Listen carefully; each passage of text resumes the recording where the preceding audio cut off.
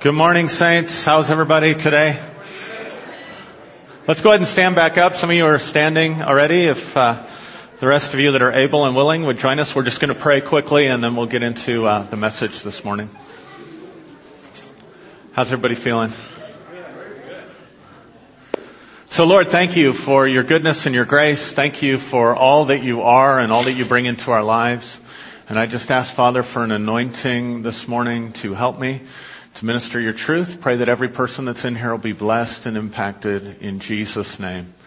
Amen. Roseanne, I'm hearing a bunch of echo. Is that just me hearing it because I'm in a different spot? Huh? Are the monitors on? No? Okay. I trust that it'll sort itself out. Sounds okay? Sound all right to you guys out there? I can switch microphones too. My microphone broke last Sunday, so had to kind of piece it back together. So, good to see everybody. I want to do something this morning. You see the chairs up here. I want to talk about the gospel, and the title of my message for this morning is The Good News Just Got Better. Now, the word gospel is a old English word that actually comes from a word where we would get God spell. Some of you might remember, some of you are old enough to remember the musical, right? From the, whatever decade that was. But anyway, I want to look at two different presentations of the gospel. And while we're on decades, for those of you that don't know, I got radically saved at a very young, well, what I would consider a young age. I'm still a young age, but it's been a couple decades plus since that happened. But anyway, you know, I came from all of you, most of you in here knew my parents before they passed on, and you know, my dad definitely had his own struggles throughout his life, and one of his struggles, my dad is a Tomlinson, obviously, and his mother was a Green. So you had a Green and a Tomlinson. You had the Irish and the Scotch get together. And I understand Laurie, which great grandma is it that's Prussian?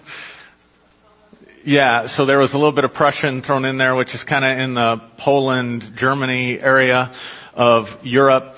And so you have a little bit of Polish. They like to drink a little bit, I think, too.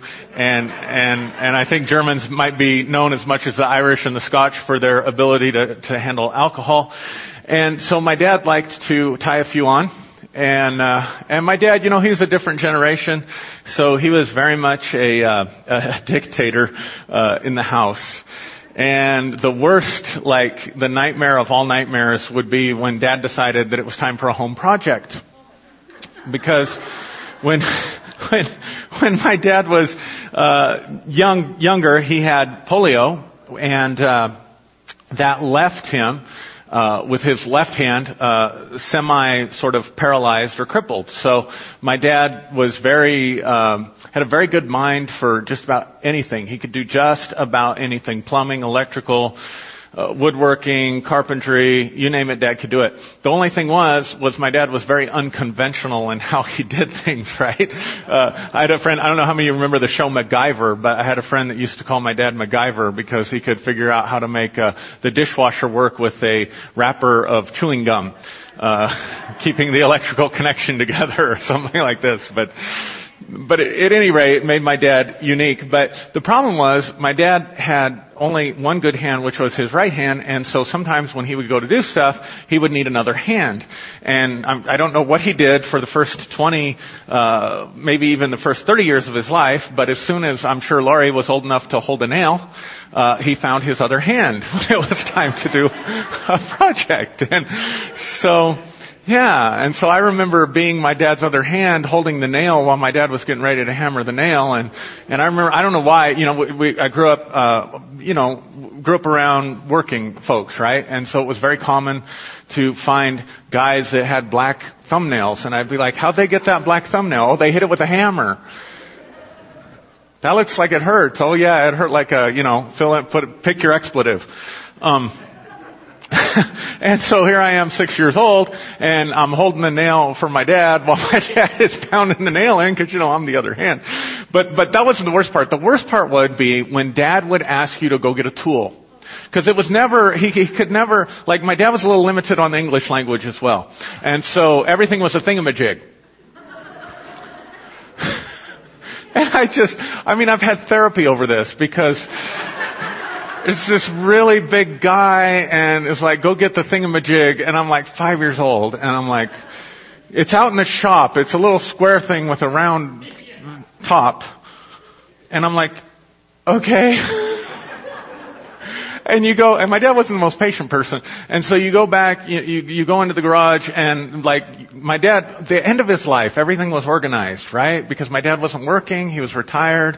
But when my dad was working 60, 70 hours a week, whatever he was doing, it was not like that. You go into my dad's shop, it's like a tornado blew through the thing. And you find like 55 things that are little square thingamajigs with a round, and you're just like, you're panicking because you know you're going to bring him the wrong thing.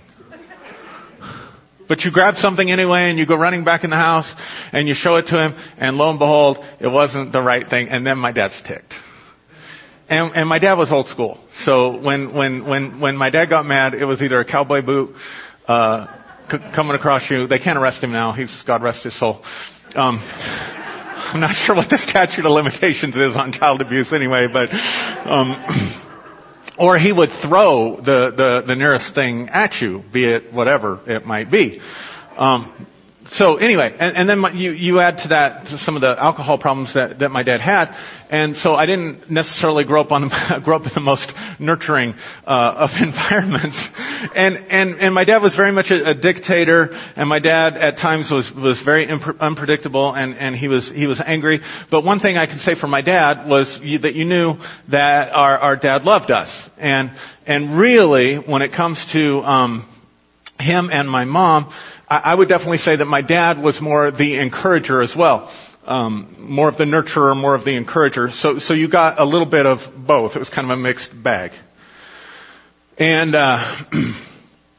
so I was used to this father figure that was a little bit unpredictable, that sometimes made you feel really good, but if you made a mistake, there was anger and there was punishment that came along with it, right? So when I was 18 years old and I began to hear about God from an evangelical perspective, and let me just say I thank God for my evangelical perspective because it got me to where I am today. It got me interested in God, introduced me to God, the whole thing. And so I heard a certain version of the gospel that fit kind of with the home that I grew up in. So it made sense to me, right? And then as time has progressed, my view has grown and changed a little bit. And I used to think when I was younger, the truth is the truth and that's it. But the older I get, the more I realize, that our perspectives change. Right? And the more I've met people who are real experts, not the kind that sit at the coffee, shop, on Monday after a football game that know exactly what play the coach should have called in just the right situation. I'm not talking about those kind of experts. I'm talking about people who are really experts in their field. And one of the things that you find out from people who are experts in their field is that the more they know, the more they realize the less they know. And so actually the true expert doesn't try to impress you with everything they know. They are overwhelmed by what they don't know. That's just the truth. Because the more you find out, the more you discover there's more to know. It's never-ending quest, right? And so our beliefs can shift and change. That doesn't mean that God has shifted and changed. So I want to talk to you about God. What is the nature and character of God like? So let me just pull up a couple of Bible verses really fast. And darn it if I didn't write down the first one that I need. All right, so I don't have the Bible reference. That's terrible. How does that happen on Easter? Like you think I'd be prepared. All right, this is self-evident, right? We all know the Bible says God is just. Can everybody pretty much agree with that? And if you don't agree with that, there is some intuitive sense that our Creator, the Creator of the universe, the one who holds all of creation together and makes everything work, that there is a sense of justice in the heart of God. And the scripture I was going to look at is somewhere in Psalms. It talks about righteousness and justice being the foundation of God's throne. So if it's the foundation of His throne, then it is essential to His rulership over His creation and over us as His creation. Can we agree with that? And so then the question becomes, what kind of justice does God have? And whether you realize it or not, all of us are bringing our presuppositions, the ideas that we have about what things are, the way the world works, what certain words mean. We bring all of that to the text when we read the text. And so when we read that justice is a foundation of God's throne, we insert our ideas of what justice is. And in the American culture, justice, in my house, certainly, justice was built on what we would call a retributive model. A retributive, or to retribute. You realize the old word tribute meant to pay, right? So when we're talking about retribution or retributing or retributive justice, we're talking about paying back. Anybody ever wanted to pay somebody back? You know, it's church, it's Easter. Okay, one hand went up. The rest of y'all are liars. You are such liars. Oh my goodness. But that's okay, it is Easter. So we're all in our Easter best, right? Inside and outside. So retributive justice looks like this. It says this: those who commit certain kinds of wrongful acts or deeds deserve to be punished. That's the first principle. Second principle of retributive justice is this: it's morally good for some legitimate punisher to give the wrongdoer the punishment that they deserve. Yes? Okay, we're even getting clapping. I think that's the same person that raised their hand.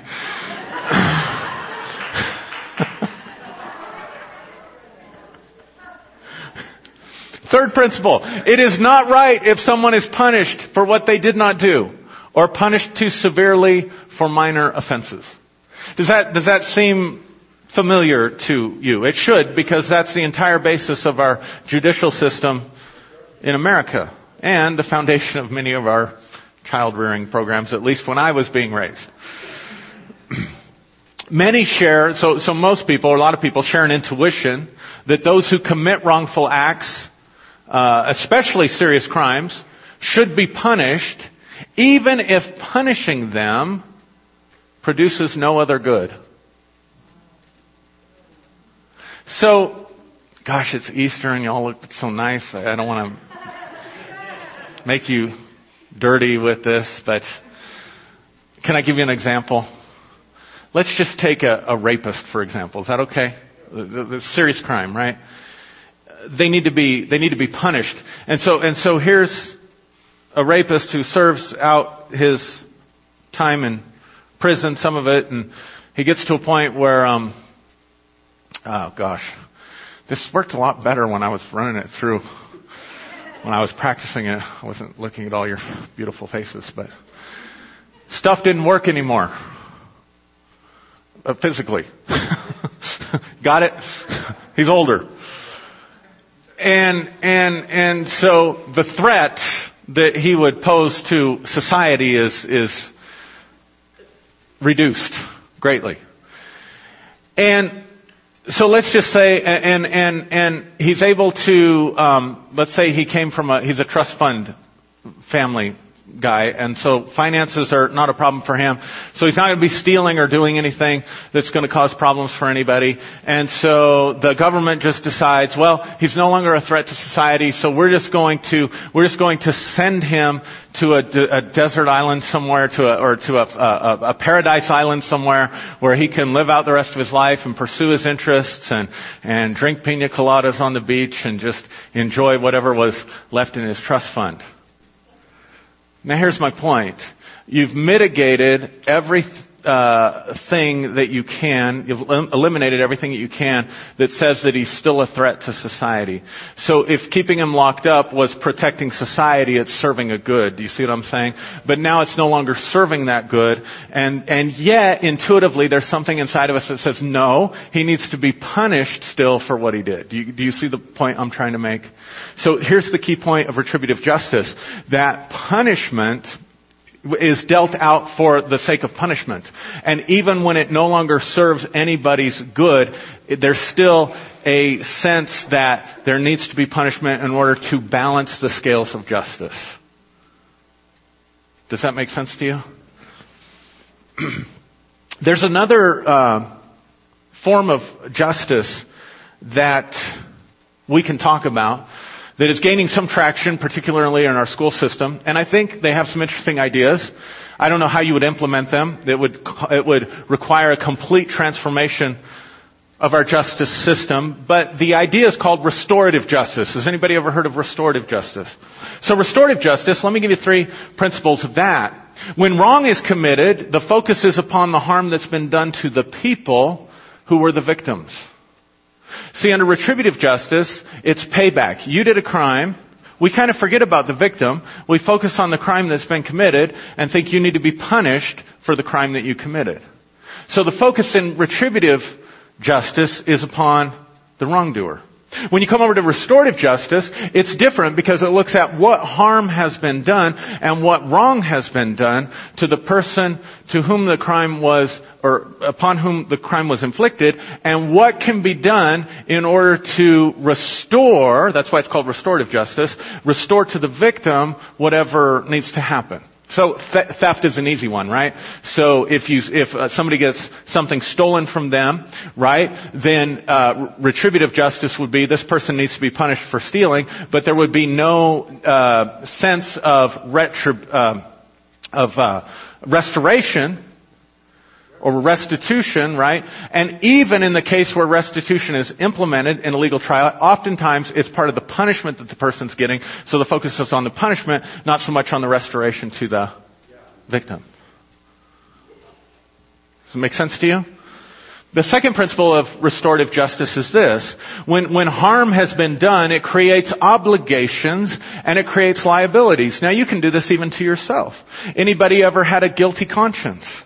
Anybody ever gotten angry and said something that they wish they hadn't said that did damage to a relationship, and then you come back later and rather than restoring the relationship, you beat up on yourself, right?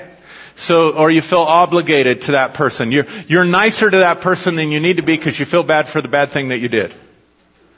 Right? So it's leaving obligations. Do you get it? Even internally, even with what we do to ourselves. We're not as whole as we were before that happened. Make sense?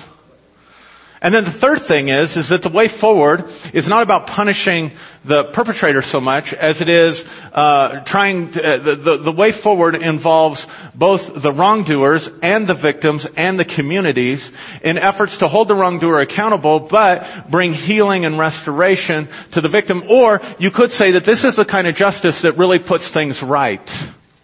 It has a goal and it has a termination point. When everything has been put right, then justice has been served and there's no longer a need for justice to continue on because things have been restored or they have been made right.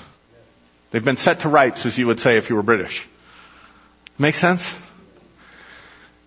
So when we look at God, we can see God and we have to ask ourselves, which form of justice is the foundation of God's throne? Is it retributive justice? Is it punishment for punishment's own sake? Or is it restorative justice that sets things right? Or is it a little bit of both? And so as good evangelical Christians, good Bible-believing Christians, good Pentecostals, whatever you might be, where do you go to look for your answers? Where do you go to look for your answers about God as a Christian? In the Bible, right? So surely the Bible is going to help us with this, right? So can we find retributive justice in the Bible? You bet we can. In Deuteronomy 28, I'll just give you the address. In Deuteronomy 28, God tells Israel, He says, listen, if you obey the commandments that I command you today, you do everything right that I'm telling you to do, I'm going to bring you into the promised land and I am going to bless you. You're going to be the head and not the tail, above only and not beneath, the lender, not the borrower. The blessings of God are going to come on you and overtake you. Rah, rah, rah. Right? And we preach that preaches good in church, right? And that's 14 verses in the book of Deuteronomy. But there's something like 68 verses in the book of Deuteronomy. And the rest of the verses in the book of Deuteronomy are this: if you do not obey the commandments of the Lord your God to do what is right in His sight, then all these curses will come upon you and overtake you. And the same thing's just reversed. You know, when we've been good and we've done right, then we're blessed in the city, blessed in the field, blessed in our basket, in our storehouse. But boy, if we mess up, we are cursed in the city. We are cursed coming in, cursed going out, cursed in the city, cursed in the field, cursed in our basket, cursed in our storehouse. And God even goes on later in Deuteronomy and He says, and I will take great pleasure, as much pleasure as it gave me to bless you over here for doing good, I'm going to take just as much pleasure in putting it to you when you did bad. So that sounds like retributive justice, isn't it? That's just punishment for its own sake. Right? Well, did you know you can also find restorative justice in the Bible? In fact, you can find in the Old Testament, because this is what I was taught, and I'm going to do a gospel presentation using chairs to kind of illustrate what I was taught. I was taught that mean, nasty God of the Old Testament, that was before Christ. That was before the cross. And God was just mad and angry at humanity, and it took the blood of Jesus for God to be able to forgive and still be just. Right? Except we got a problem with that because David says in Psalm 103, bless the Lord, O my soul, and all that is within me, bless His holy name. Bless the Lord, O my soul, and forget not all His benefits. This is centuries before the cross. This is centuries before Jesus.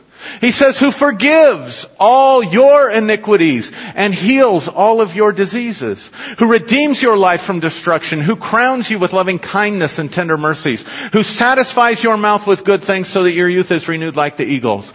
The Lord executes righteous and justice for all who are oppressed, meaning He's looking at the victim. He made known His ways to Moses, His acts to the children of Israel. The Lord is merciful and gracious. This is David talking about the Old Testament God. That mean Judaism God. The Lord is merciful and gracious, slow to anger and abounding in mercy. He will not always strive with us, nor will He keep His anger forever. He has not dealt with us according to our sins, nor punished us according to our iniquities. For as high as the heavens are above the earth, so great is His mercy towards those who fear Him. As far as the east is from the west, so far has He removed our transgressions from us. That's not retributive justice. Wait a minute. In Hosea chapter 6, verse 6, Hosea comes along and he says, I desire mercy and not sacrifice. Other places in Scripture, God describes justice as taking care of the widow, taking care of the poor, taking care of the orphan, focused on those who have suffered because of the economic structures of nations. And He says, look, that's unjust. Not that we need to punish those that are doing well, but those that are doing well, if there's going to be justice, need to look at those who aren't so that things are set to rights. So you have them both. So does the Bible contradict itself? Okay, y'all have been taught to say no, but I'm going to tell you, you're lying to yourself because I just pointed some out to you. See, that causes us a real problem as evangelicals if we say the Bible contradicts ourselves because we don't understand that what's happening in the Scripture is a progressive revelation or unveiling of who God is. And the whole purpose of Israel was not just to set the stage for Jesus.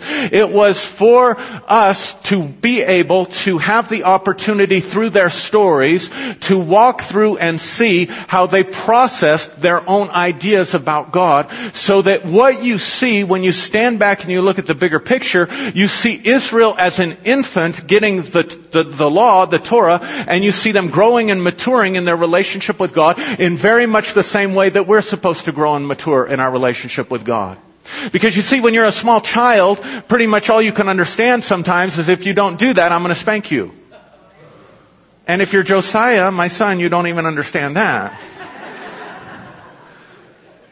Asked me the other day, he did something as a minor offense, and I said, Josiah, what do you think we should do to you for that? And he says, have no screen time for 10 weeks.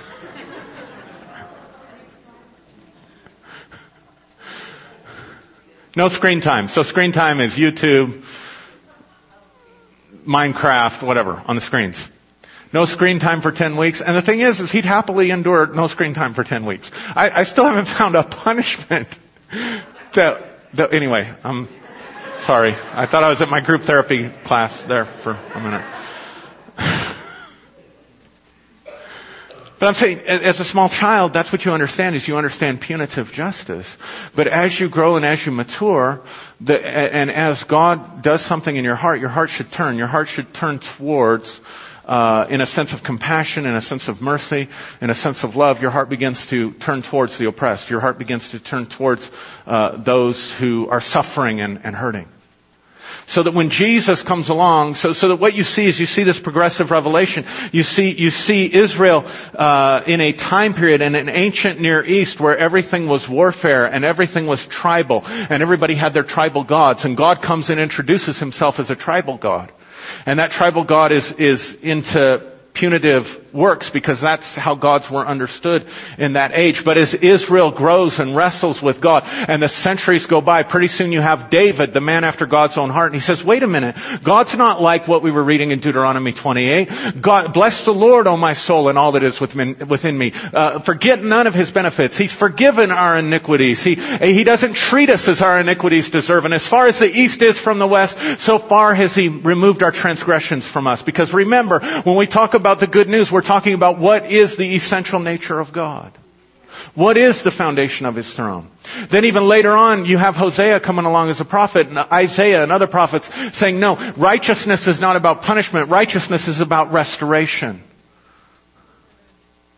And so Jesus, when Jesus comes, where a Christian tradition is that God wanted to reveal himself as he was, and so he took on flesh and became like, and showed us who he was in the person of Christ.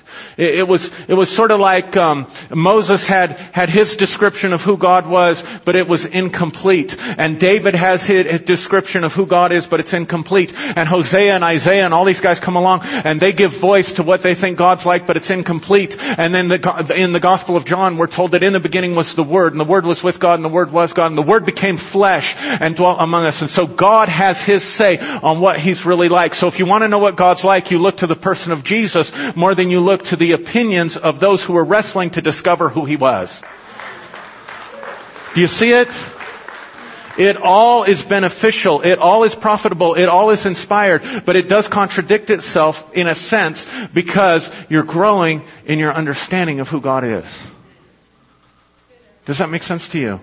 So that in Matthew 9, this is what Jesus says, and then I'm going to show you the two different ways that you can look at this. But in Matthew 9, verse 11,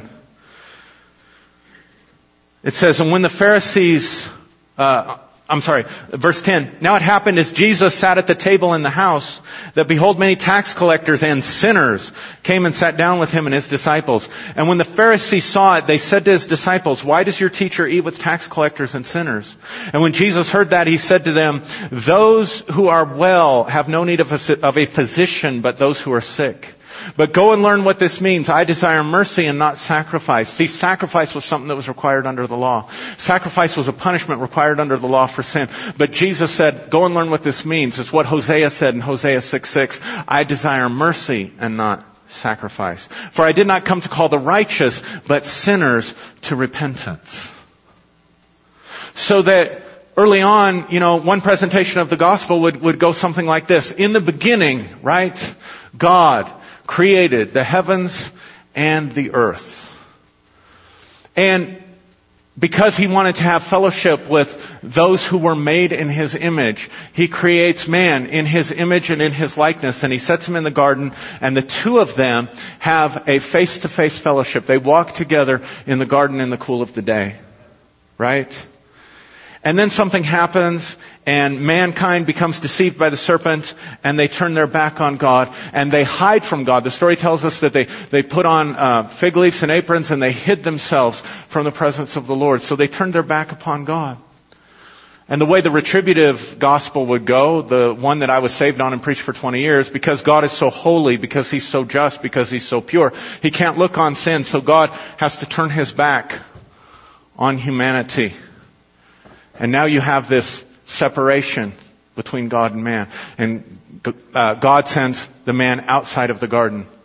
But God is just, but he also loves us very much, right? So what he does is he sends his son. He takes on flesh. God takes on flesh and becomes one of us. And he is completely turned towards his Father. Jesus completely lives obediently to the will of his Father, always being led by the Holy Spirit, always doing the right thing, never got upset with mom or dad, never... Anyway, Never punched one of the neighbor kids. You know what I'm saying? And so they had this perfect fellowship. But then one day, and this was the whole plan, God decides that the way He's going to deal with humanity is He's going to take all the sin of humanity and He's going to place it on His Son Jesus. And when that happens, Jesus on the cross says, my God, why hast thou forsaken me? And so in that moment, God turns His face from His Son. And in that moment, God takes all of His wrath and all of His anger against sin and He throws it down upon Jesus until He dies, right? But then, we're at Easter Sunday, right? So on the third day, He rises up from the dead, right? And now, anybody who puts their faith and trust in Jesus, anybody who will believe that, anybody who will believe that God punished Jesus in their stead, if they'll believe that, they can have fellowship now with God, and that fellowship can be restored. But really, it happens like this. Because I was taught God's wrath was still abiding on us outside of Christ. That God's white-hot anger was still every day He was angry with the wicked, right? But we had a chance. We could repent. And if we would repent and if we would say the sinner's prayer, we would be turning to God. And if we would do that, then God would put Jesus on us, sort of put us in Christ, right? And put Jesus' perfect track record over us. And then He would turn and He'd be able to relate to us, but only because He's seeing us through the blood of His Son. So that Martin Luther, the great reformer, founder of the Lutheran denomination, well, he didn't really want to, never mind. Martin Luther, from the Reformation, he's quoted wrongly, he didn't say this, but he's often misquoted as saying that humanity is just a pile of dung that has been snow covered in the righteousness of Jesus. Now, I don't know about you, but I still wouldn't want to get hit with that snowball. One popular preacher today says that Jesus is the asbestos suit that we wear that prevents us from burning up in the white-hot anger of God's wrath. But now, if you don't turn to God, then you and God remain estranged, and when you die, you're punished for all eternity, separated from God and punished for all eternity. Punishment for punishment's sake. For all eternity. And see, as a young man, because of some of the issues, some of the daddy issues that I had and stuff, that made sense to me. And so, much of my Christian life, I was trying to play the dutiful soldier. The obedient son, whatever. But see, even your good works, I was told, don't amount to anything with God. So, really, it doesn't matter what you do. Because God can't see you. He just sees you in His Son. But what if there's a different way to look at the gospel? What if I told you there's a more ancient way, meaning it's more true to the patristics, the early church fathers, and perhaps even a more biblical way of looking at the gospel from a restorative lens rather than a retributive lens of justice? And it would begin very much the same way. God in the beginning created the heavens and the earth. And because He wanted fellowship with humanity, He made mankind male and female in His image, and He put them in the garden, and they walked together in the garden in the cool of the day, and they had this fellowship. And yes, same story. The serpent comes and deceives Adam and Eve, the first man and the first woman, and they turn their back on God. But God comes, in this version, God does not turn His back on Adam and Eve, because remember, Adam and Eve hid themselves from the Lord among the trees, right? And God comes and He says, where are you, Adam?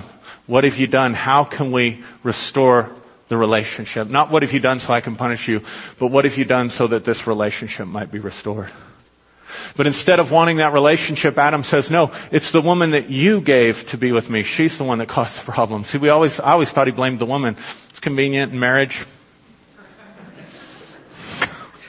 But in reality, In reality, he blamed God. It's the woman that you gave to be with me. So he turns his back on him again. And then their firstborn son, Cain, kills their secondborn, Abel, turning his back on the author of life. And God doesn't do away with Cain. God comes to Cain after he killed Abel and communes with him.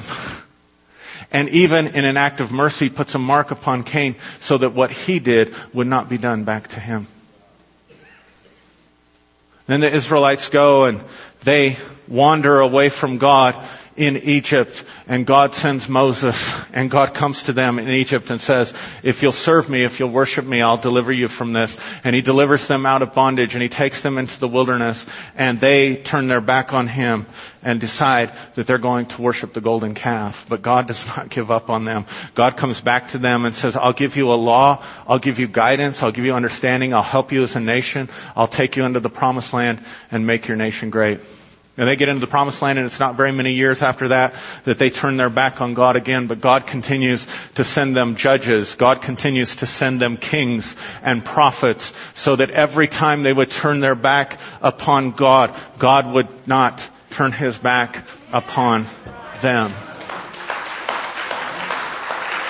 Oh, and I forgot, this is still the mean God of the Old Testament, who after they had worshipped Baal and done all the things that God had told them not to do, and so God sends them, they go into Babylonian captivity, right? And even while they're in exile, and while they're under judgment, God says, now's the perfect time for me to clothe myself in flesh and come to them when they are so far from me. And God became flesh in the person of Jesus. And so one day he goes and he finds a woman who had been going from relationship to relationship, looking for love, looking for value, looking for worth, looking for dignity, trying to find something that would cleanse that thirst inside of her.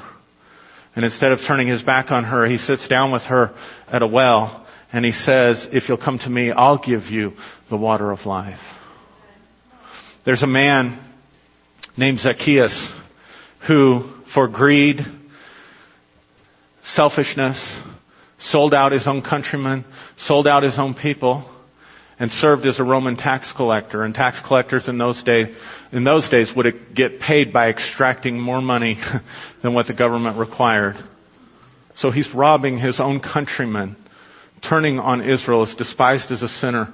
And Jesus sees him because he climbed in a tree, and Jesus says, come down, I will come and I will eat at your house today. There was a man in the Gadarenes who, we don't know what happened to him, we just know he was a bad guy because he was completely demon possessed. And he was hanging out in the graveyards and he was cutting himself. He was a cutter. He was a self-mutilator, and he was hanging out. And the love of God said, I've got to go all the way across the lake. I've got to go all the way across the lake because nobody in that town's going to accept me. They're going to throw me out anyway. But this man needs my love. And so he sits down and he sets him free and he breaks his chains and he puts clothes on him and he has him in his right mind.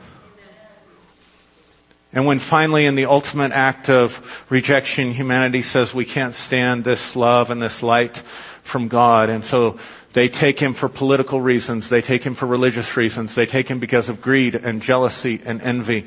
And they nail Christ to the cross. And even then, he will not turn away, for he says, Father, forgive them.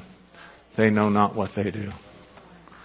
And even though humanity would descend into total death, God would say, love is stronger than death. And even in Sheol or in the grave, you cannot hide from me. And so that it was never a punishment mission, it was always a rescue mission. So that Christ could go into death and defeat death. By death, defeat death. And when he raised, all the dead that were with him raised as well. It's in your Bible. Some Easter I want to do a message on all the others who resurrected on Easter Sunday, because we forget about him. His wasn't the only empty tomb. Go back and read your Gospels. His wasn't the only empty tomb. It says that the dead were raised to life as well, and many of them walked through the streets of Jerusalem and testified to the resurrection of Jesus. because he defeated death. And when he raised, we were raised up with him. So that now there is no place, let me a second here, there is no place that God is not. Even David said, if I go up to the heights of the heavens, in Psalm 139, if I go up to the heights of the heavens, you are there. If I make my bed in hell, Sheol, it's the Hebrew word for hell. If I make my bed in hell, even there you are. So that now the only thing that we understand about God is that God is love, that there is a fiery stream of God's love that flows towards humanity in their darkness, in their brokenness, in their pain, and in their hurt, because his focus is not on trying to punish the sinners. His focus is on trying to heal the sinners. His focus is not on trying to cast away the lost sheep. His focus is on trying to recover the lost sheep, and not for his own sake, but for their sake, so that he can restore to them what has been lost, which is life, and so that he can heal what has been wounded and what has been broken, and so that he can mend and reconcile the relationship, not just now, but now into eternity and into the ages to come. So that everywhere God is, both in the natural and in the spiritual. So those who will return, who will surrender to the love of God for them, who will let God love them, those who will let God love them, and return love for love, experience his presence. The fire of his presence is something that brings light, something that brings life, something that brings comfort and warmth and peace. But if a human being chooses to stay in a state contrary to God's nature, which would be contrary to their own nature because they were made in the image of God, if they choose to rebel not only against God, but rebel against themselves, and not return love for love, and not surrender to the love of God and let God love them, then they experience that love and they experience that fire very differently. The Apostle Paul said it this way. You'll know this, I'm sure. This overturns retributive justice. He says, bless those that curse you. Do good to those who do evil to you. In doing so, you heap coals of fire upon their head. In other words, if you come to me with a meal of reconciliation and I refuse to reconcile, chances are I'll hate you even worse. And what I end up doing is creating my own hell in my own soul. But if my nature changes and you come to me with a meal, then now it's something that we can share life together, that can be reconciling and can be healing.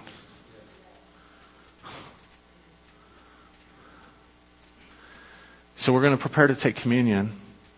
So the question becomes, when you come forward, if you come forward, and when you come forward to receive the communion meal, is it a meal that represents for you punitive justice, where the Son of God endured the wrath of God on your behalf so that you could be saved?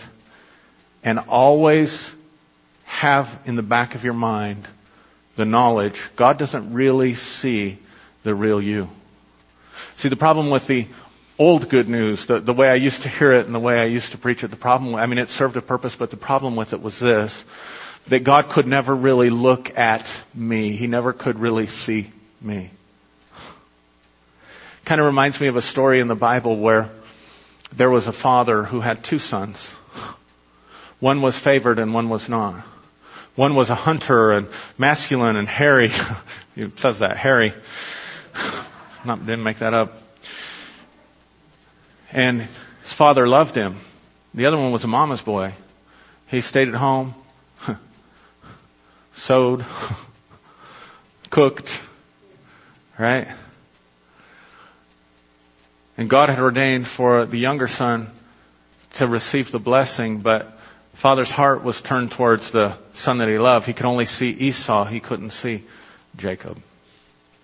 And so when it came time for Jacob to get the blessing, he had to pretend. His mother told him, if your father's going to bless you, you have to pretend to be Esau. Here, let's put a garment on you. And it's incredible to me that Jacob goes into his father Isaac, and Isaac says, it's the voice of Jacob but the hands of Esau. And I wonder what it was like for Jacob to receive a blessing that was not his own, but it was a blessing because he was wearing the right disguise. So that he begins to leave his home. In the next part of the story, he leaves his home and he runs from his brother Esau. But see, what's really chasing him is who he's pretending to be in order to get the love and affirmation that he needs.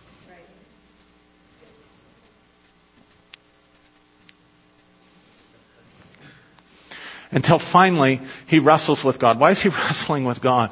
You know the story, right? Why is he wrestling with God? Why is he wrestling with the angel? And he tells the angel, I will not let you go until you bless me. Because all that time he's looking for an authentic blessing, not a phony blessing. Are you tracking with me? So what does the angel say when the angel finally pins him? Pins ya. What does the angel say to him? What's the first question comes out the angel's mouth? What is your name? And he doesn't answer, I'm Esau. He says, I'm Jacob. So that finally his authentic self could connect with an authentic blessing. But see, we've kind of grown up in Isaac's house in the church. Because we've had a father that our mother, the church, has told us about.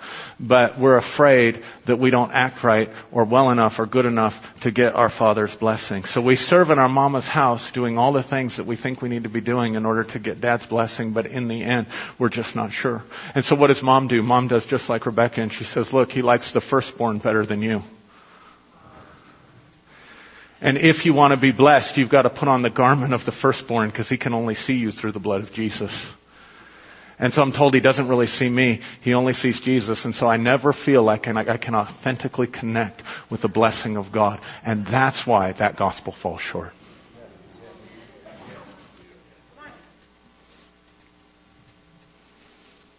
But this other says, God sees you. God knows you. Before a word is formed on your tongue, God knows what you're going to say. And in spite of whatever brokenness or pain or hurt or hardship or difficulty that you may have had, He sees through all of that. And He says, I love you totally. I love you unconditionally. I totally and unconditionally accept you. And I'm willing to bless you. And the crucifixion and the resurrection of Jesus is about God in His desperation chasing humanity because He wants to bless them. It is a form of God wrestling with Jacob until finally He pins Jacob and gives you the opportunity when He asks you what is your name to answer with authenticity and say, this is who I am. And He says, I embrace you and I bless you, and now your name shall be called Israel, because Israel means one who has wrestled with God and wrestled with man and wrestled with himself and has prevailed.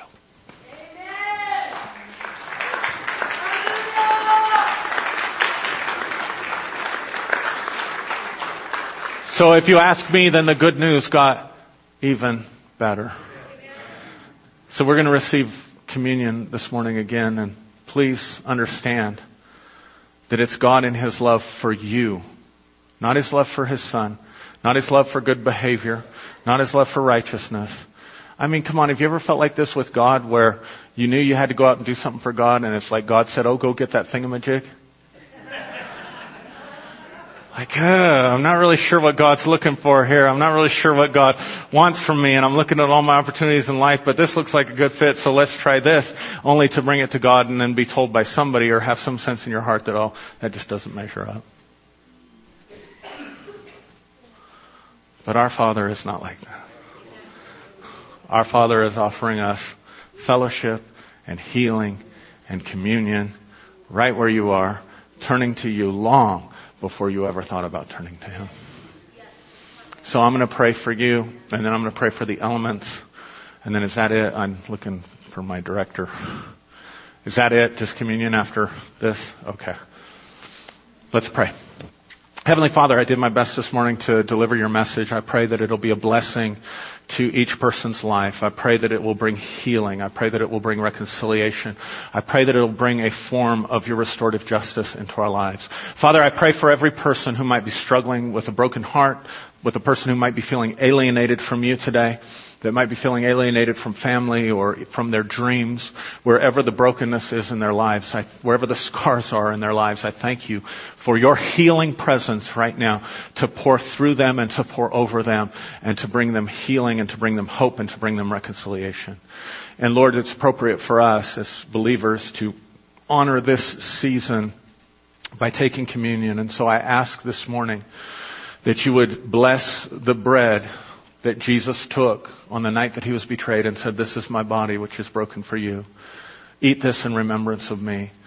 And Lord, that you would bless the wine and the grape juice that we have that represents the blood that you shed in your love for us. When you took the cup that night and you gave thanks and you blessed it and you said, "This is the blood of the new covenant shed for the remission of sins."